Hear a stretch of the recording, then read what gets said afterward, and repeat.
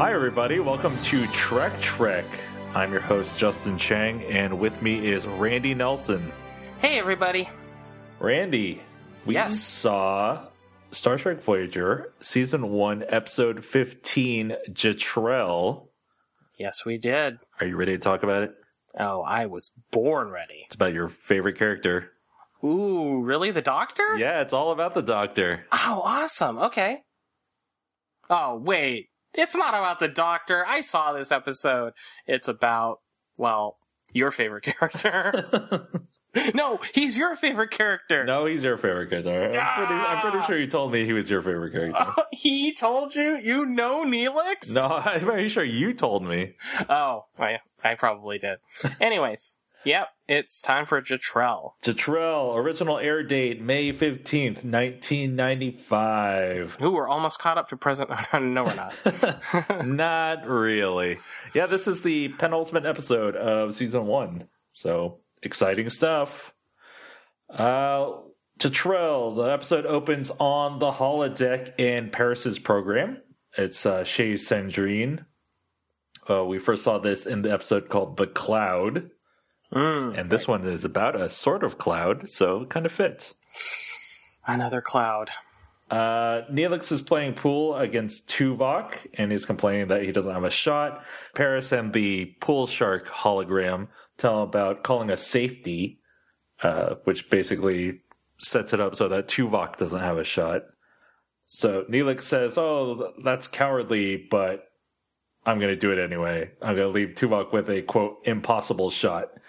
Tuvok says the shot is not impossible, and he tries to use logic to get the perfect shot, but he didn't know that the pool table leans a bit, so Tuvok scratches. And he has a great line about something with the ship being wrong. Oh, the inertial dampener must be out of whack or something. I know that that's not what a Vulcan would sound like, but it's late. Janeway calls Neelix to the bridge. She tells him that an alien ship hailed Voyager, asking specifically for Neelix. Neelix recognizes the ship as a Hakonian shuttle. The Talaxians were at war with the Hakonians for about a decade until the Hakonians conquered the Talaxians' homeworld. So, some bad blood there. Mm-hmm. The Hakonian appears on screen. He says he wants to speak with Neelix in private because Neelix's life may depend on it. And he reveals that his name is Jetrel. Neelix is shocked by this, and he's overcome with emotion. He runs off to the turbo lift.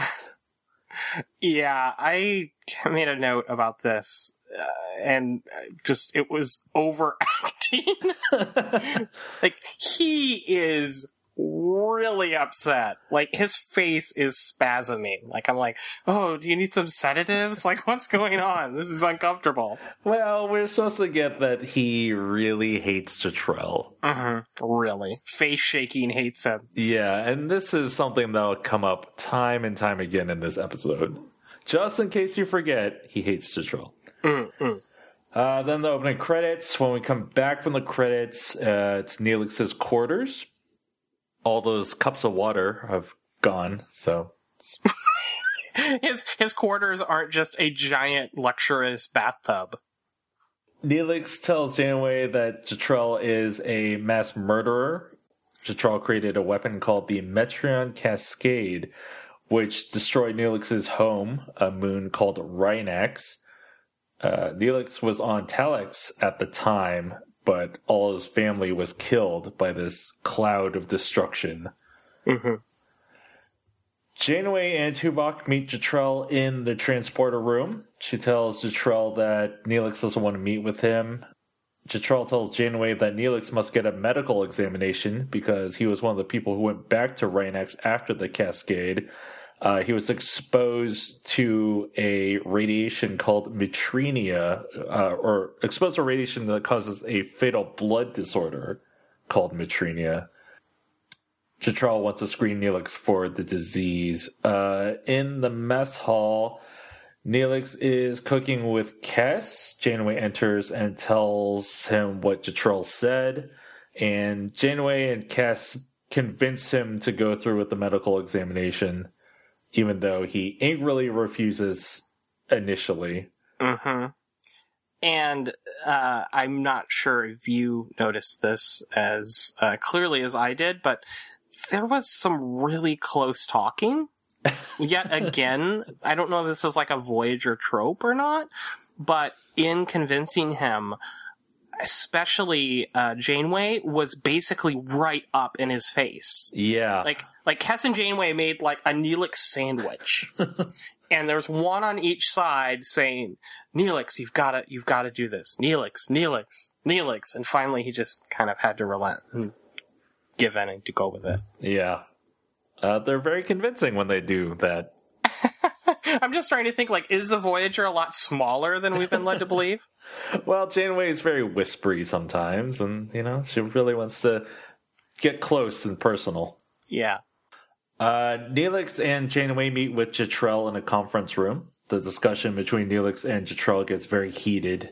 Jetrel makes the argument that if Neelix goes through with the scan, he is helping his race, which is more important than punishing Jetrel. And this convinces Neelix to go through with it.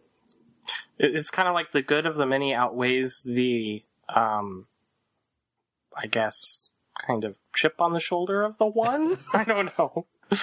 Well, it's understandable that Neelix would be upset since his whole family got wiped out. Yeah, I'm not saying that I don't totally actually feel, can't believe I'm saying this, but feel for Neelix, but yeah, I get what you mean.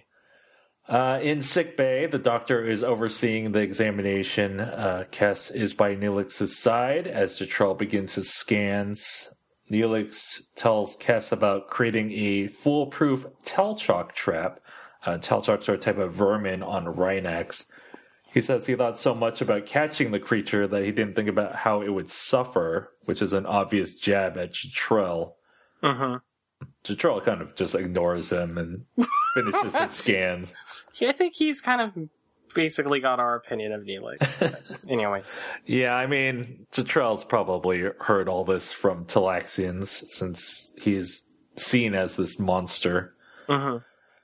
And Jetrel determines that Neelix has Mitrinia. In Neelix's quarters, Neelix is lying down, and when Kes enters, he puts on a brave face. He talks about their differing lifespans, and now that he knows he has this death sentence with the Mitrinia, he won't have to wait around after Kes dies, since she only lives 9 years. Yeah, it was kind of weird.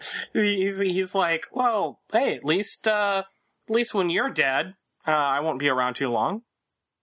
Yeah, it was a weird conversation. Mm-hmm. In Janeway's ready room, Jetrel visits. He's fascinated by Voyager, and especially the transporter system. He wants to use the transporter to get part of the Metron cloud on Rhinax, which will help him isolate the Mitrinia isotope, so he can create an antibody. Janeway is very excited about this. Mm-hmm. She orders a detour to the Talaxian system. Chakotay notes that this is a significant detour. Finally, someone points it out. But she says it might save Neelix's life. So they're going to go through. Okay. She's very excited about all this.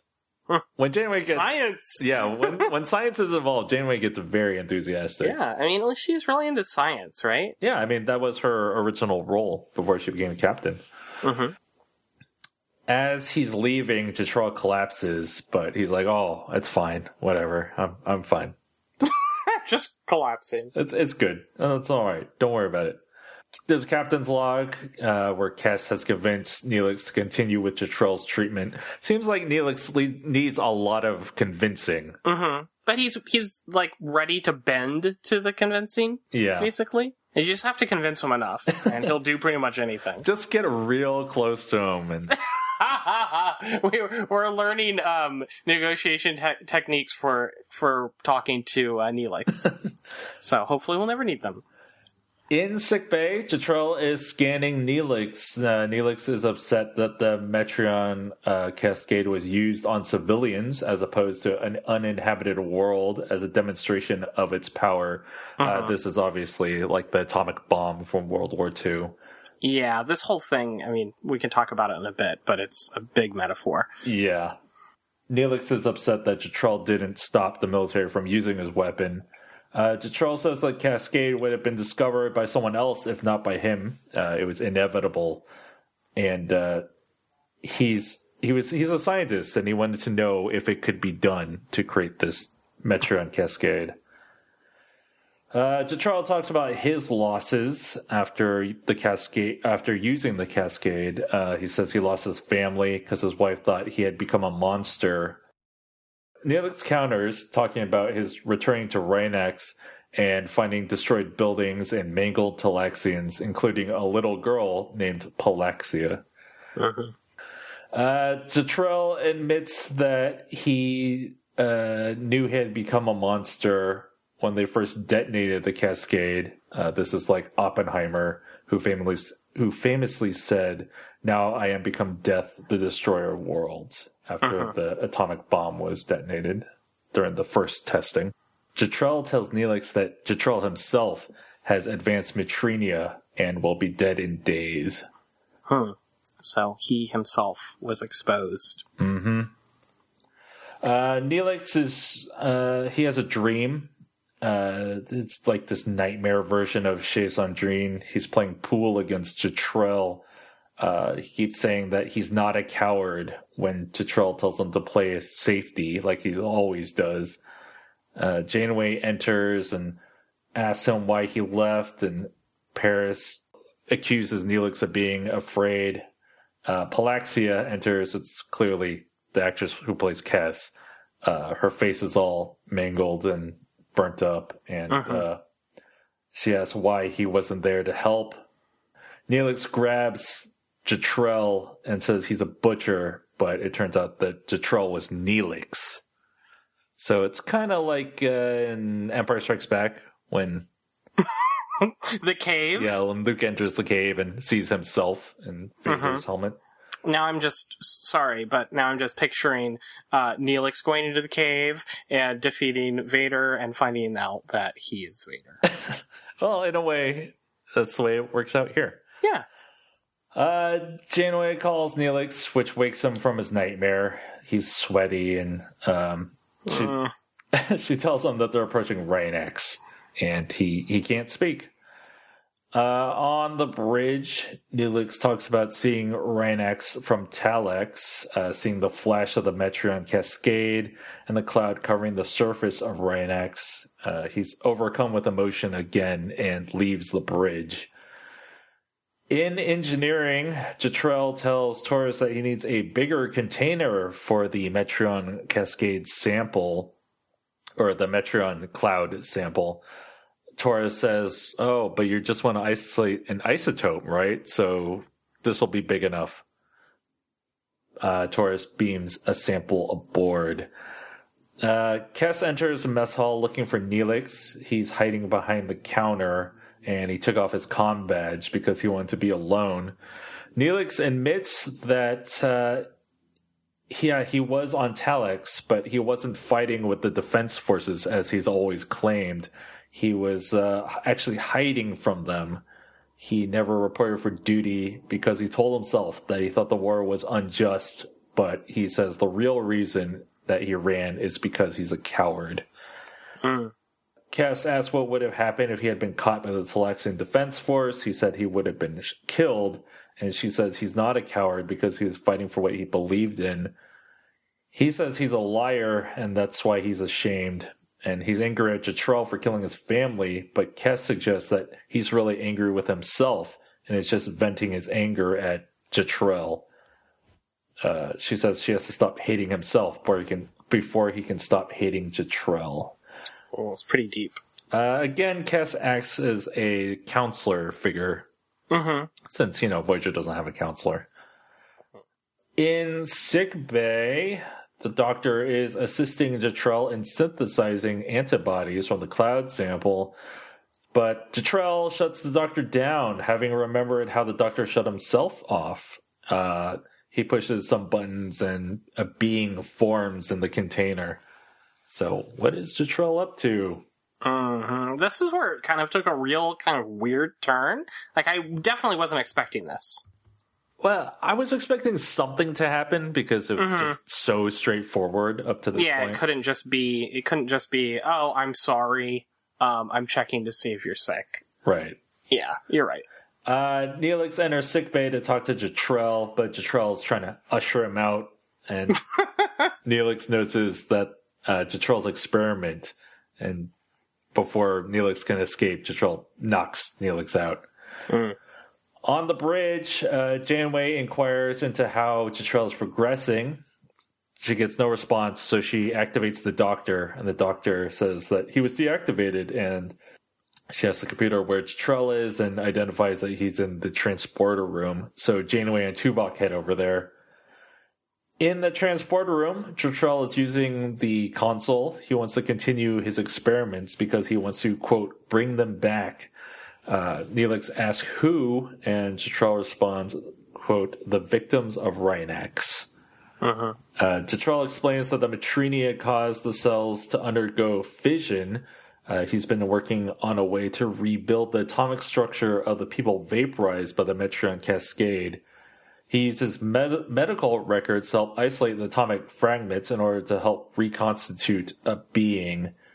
Tuvok says it's implausible, and Janeway agrees, but Jetrel says he wants to help and not be seen as a monster. He went to his government for help initially, but they refused him. He admits that Neelix does not have Matrinia and that this was all an excuse to get to Rhinax. And Neelix pleads with Janeway to let Jetrel try. So Janeway and Tuvok use the transporter. A person starts to appear on the transporter pad, but then they lose them. And Jetrel collapses. There's another captain's log. Janeway says Jetrel's Matrinia is in its final stage, and he's spending his final hours in sickbay. In sickbay, Neelix visits and says that perhaps the cascade was a punishment for all of them for their hatred and brutality. Neelix tells Jetrel that he forgives them, and Jetrel is about to say something, but he dies. As Neelix is walking out, he takes one last look at Jetrel and then leaves. And that's the end of the episode. Yeah. Despite this being a Neelix-centric episode, I actually liked it. Yeah, I thought it was different. Yeah. I mean, it was a big, Hiroshima metaphor. And, like you said, Oppenheimer, is basically Jetrel. And they were trying to kind of give you that sense of, well, what if Oppenheimer met a victim of Hiroshima kind of thing. But no, I thought it was an interesting episode, and Neelix, was actually pretty, interesting in the episode, I guess. I thought he was good. I mean, the actor who plays Neelix is obviously very good. Ethan Phillips, I think. Yeah. He's actually very good. And, he gives it his all. And it was weird to have this funny character in such a serious situation. Yeah, he shows a lot of range in this episode. You see him trying to be that happy-go-lucky, optimistic guy, but underneath, you can tell that he's suffering. There's something wrong. Yeah. And it's just like an extremely dark episode for like the show's comic relief character. I'm trying to think of what a good analogy would be. Like, I don't know, like if Jar Jar, if there was like a Hiroshima allegory about Jar Jar Binks or something, like what is going on? But no, I thought it was, it kept me kind of glued to it through the end. And I think less than you said that you had a feeling there had to be some twist to this episode. And I really wasn't expecting it. I just thought, well, what's going to happen? I think it's kind of weird that you mentioned that, you reminded me, rather, that Jetrel says that the whole reason he said that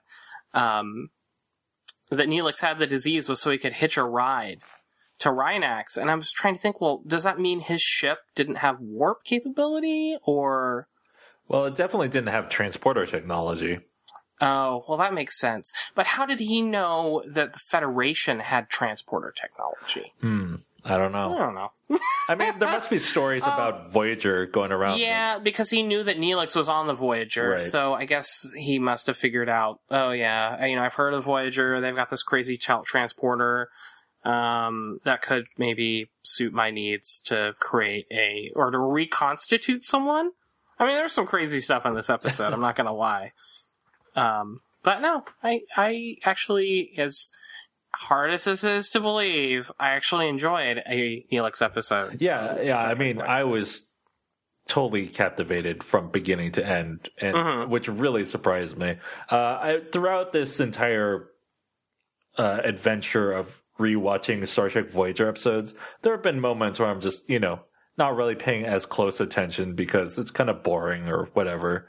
But this one, I was just like, oh man, there's so much to digest. What's gonna happen? That kind of thing. And for a change, it wasn't. I mean, it was something that they were out there in the Delta Quadrant, just kind of tooling along. I mean, ostensibly on their way back to Earth. And they came across this guy. It wasn't like, oh, we're investigating a planetoid and this guy's there. It's like, no, this guy sought them out. So it wasn't, yet another, oh, we're off, tooling around on some little moon looking for something when we should be just trying to get home. And it wasn't a, space anomaly is actually a living thing. And it didn't involve time travel. So, I mean, those are all pluses in my book. Yeah, absolutely. Yeah, I was just pleasantly surprised by this episode. Despite it being a very dark and unpleasant subject. Yeah, I thought they did a good job with it. Apparently the writer of this episode, he, in researching it, he spent a lot of time researching what happened with Hiroshima and Oppenheimer and everything, and apparently he got super depressed doing it, because it's, it's not a happy, despite my nervous laughter, it was not a happy subject matter to, go looking into for weeks and months while he wrote this. So, no, I think he did a good job. I mean, he even had the doctor, so there you go. And it had that funny little Tuvok playing pool thing at the beginning. Yeah. I thought was cool with his Vulcan rationalization that, must be a problem with the ship because I'm so good with my astromechanics or whatever that I'm never gonna miss. Yeah, it's always good to see a cocky Vulcan get taken down a peg. But yeah, I mean, obviously that scene served as a foreshadowing to Neelix's afraid of being a coward. I think that's it. Next week, we're going to talk about Learning Curve, the season finale of season 1. And after that, we still haven't decided what we're doing. Yeah, we want to hear. We want to know what you want. Because, we could just keep doing Voyager and go into season 2, or we could take a little break and investigate some strange new worlds, if you will, with Enterprise. So, yeah, you can hit us up on the Twitter, the Twitters.com. I think that's going to be a different site than Twitter. I'm at Danger Penguin. And I'm at the Justin Shang. Yeah, we'll talk to you next week. All right, everybody. Boldly go. It's all right. Bye.